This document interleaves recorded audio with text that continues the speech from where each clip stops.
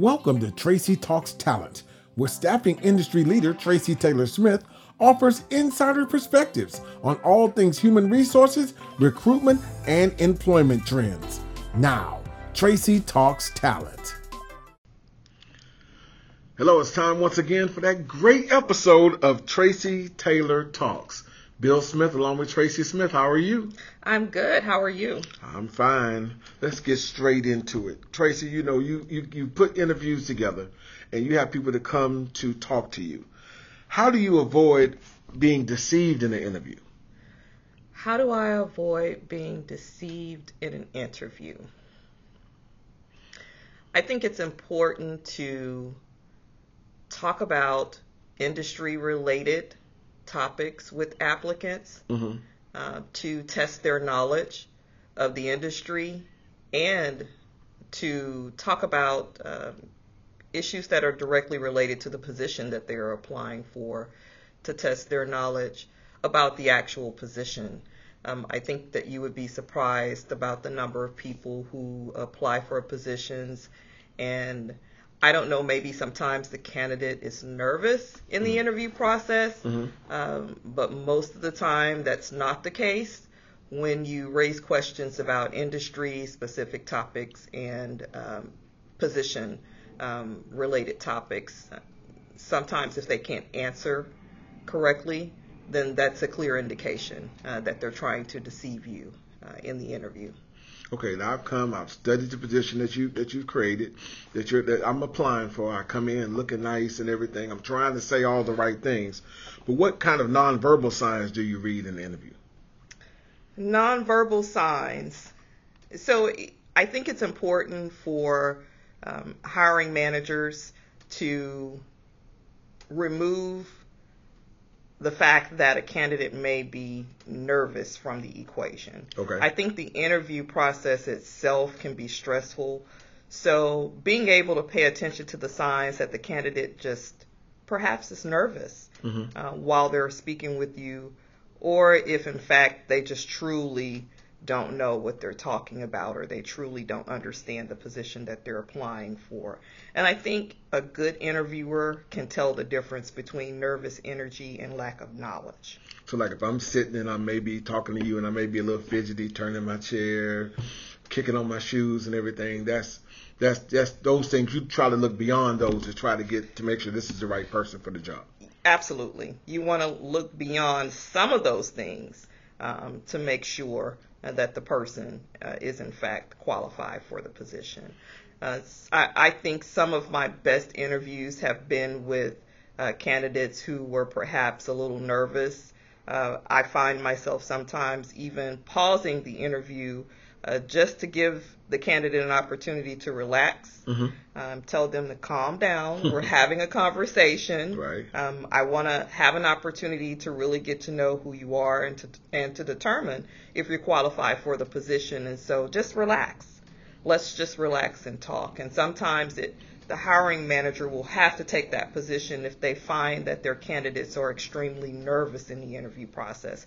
You know, an interview can be overwhelming to a candidate. Just walking in the door and sitting down and trying to sell yourself in an interview can be very overwhelming. And so sometimes as the person who is controlling the interview process, we have to take a step back, make sure that we are not intimidating the candidates, to make sure that we are not drilling the candidates and making them nervous, just to get beyond all of that and really get to know your applicant. Okay, well, you said relax.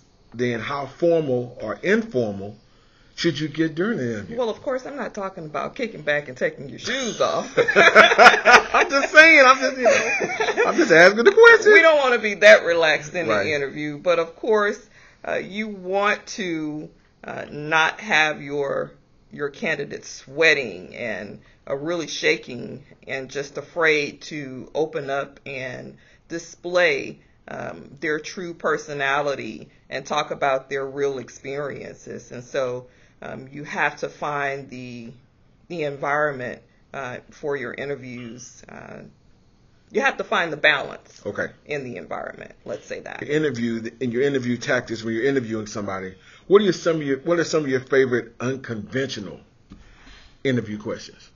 Oh gosh, unconventional interview questions. I will typically have a candidate tell me about a time when they had a problem and how did they solve it. Okay. Or tell me about a time you had a problem and you couldn't solve it and tell me why you couldn't solve it. Okay. I think more candidates are prepared to answer the first question, tell me about the problem and how you solved it. Sometimes those responses can be a little rehearsed. But if you tell them to tell me about a problem in the workplace that you had and you couldn't solve it and tell me why you couldn't solve it, I think that they would be less prepared for that one. It's a little unconventional. Okay, I know you've done thousands and thousands of interviews. What are some of the most outlandish thing? What's the most outlandish thing someone did in an interview that actually worked out for them? Oh gosh, I believe one of the most outlandish things that someone did in an interview with me was they came to an interview with a full presentation about themselves, wow, their work history and experience. I thought it was a little bit over the top, but again, on the flip side, I saw it as this person is very courageous to come in and they are very confident in themselves to put on a full-blown presentation about themselves. And so it won me over, although it was a little bit over the top. Now, individual interviews is one particular thing. Now, what are the pros and cons of a group interview? If you're interviewing more than one person at one time. So, are you saying that we're interviewing a We're group? interviewing, but is it good to interview groups of people at one time? I mean, having one group of maybe 5 or 6 people, you're interviewing them at the same time. I think you miss the opportunity to really get to know your candidate if you have too many people in the group. I don't believe that is conducive. Others may disagree with me. Okay. But you want to have the opportunity to really get to know your candidate. You want to make sure that person is the right fit for your company and that they are truly qualified for the position. Okay. Give me an example with specifics of how actual determine if someone is going to fit in the company's culture, particularly for a client whose culture may or may not be the same as Taylor Smith's.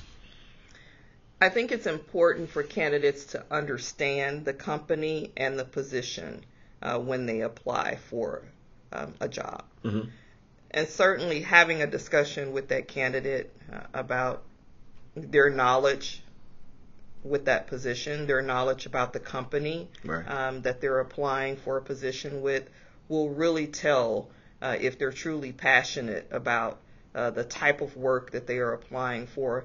And it will also show if that person is very interested or passionate about the company that they're applying to work for as well. So it's important for applicants to do research.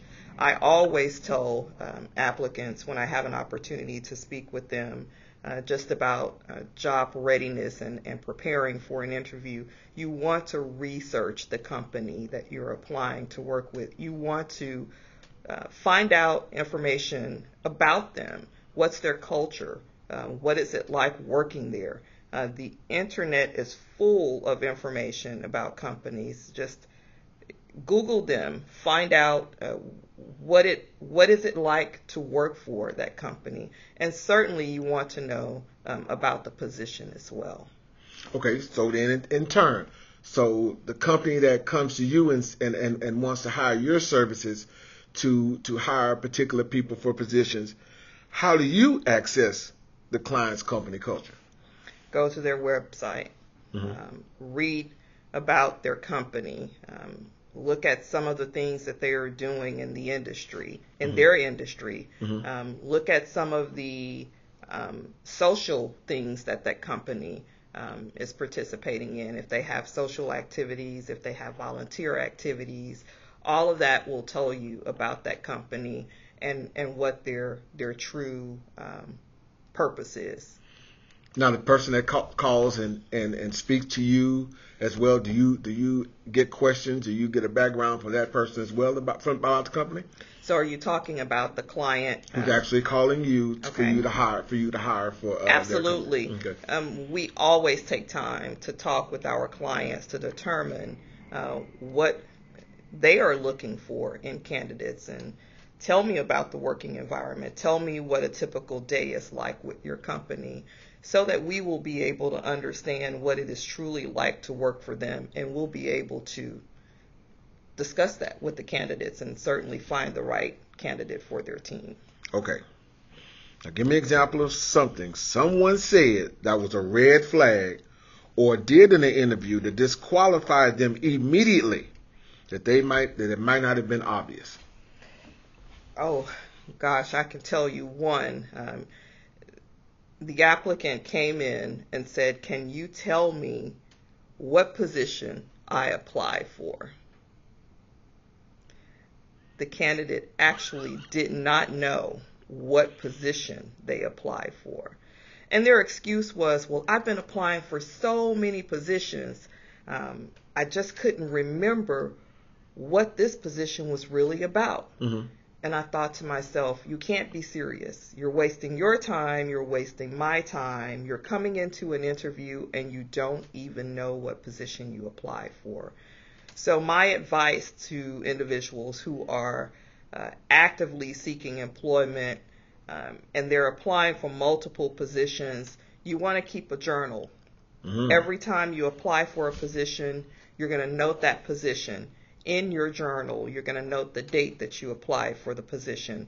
Put a few comments to remind you about that position and what the requirements were, so that when you receive that call back, you'll be able to go straight to that journal. You'll be able to look up that position and refresh your memory about that particular job and be prepared for the interview. So it's the candidate's responsibility to track their applications and not the employer. We thank you for listening to Tracy Talks Talent Podcast. Please subscribe for future podcasts by logging on to our website at tracytalkstalent.com and follow us on all social media on Facebook and Instagram at Tracy Talks Talent and on Twitter at _Tracy Talks.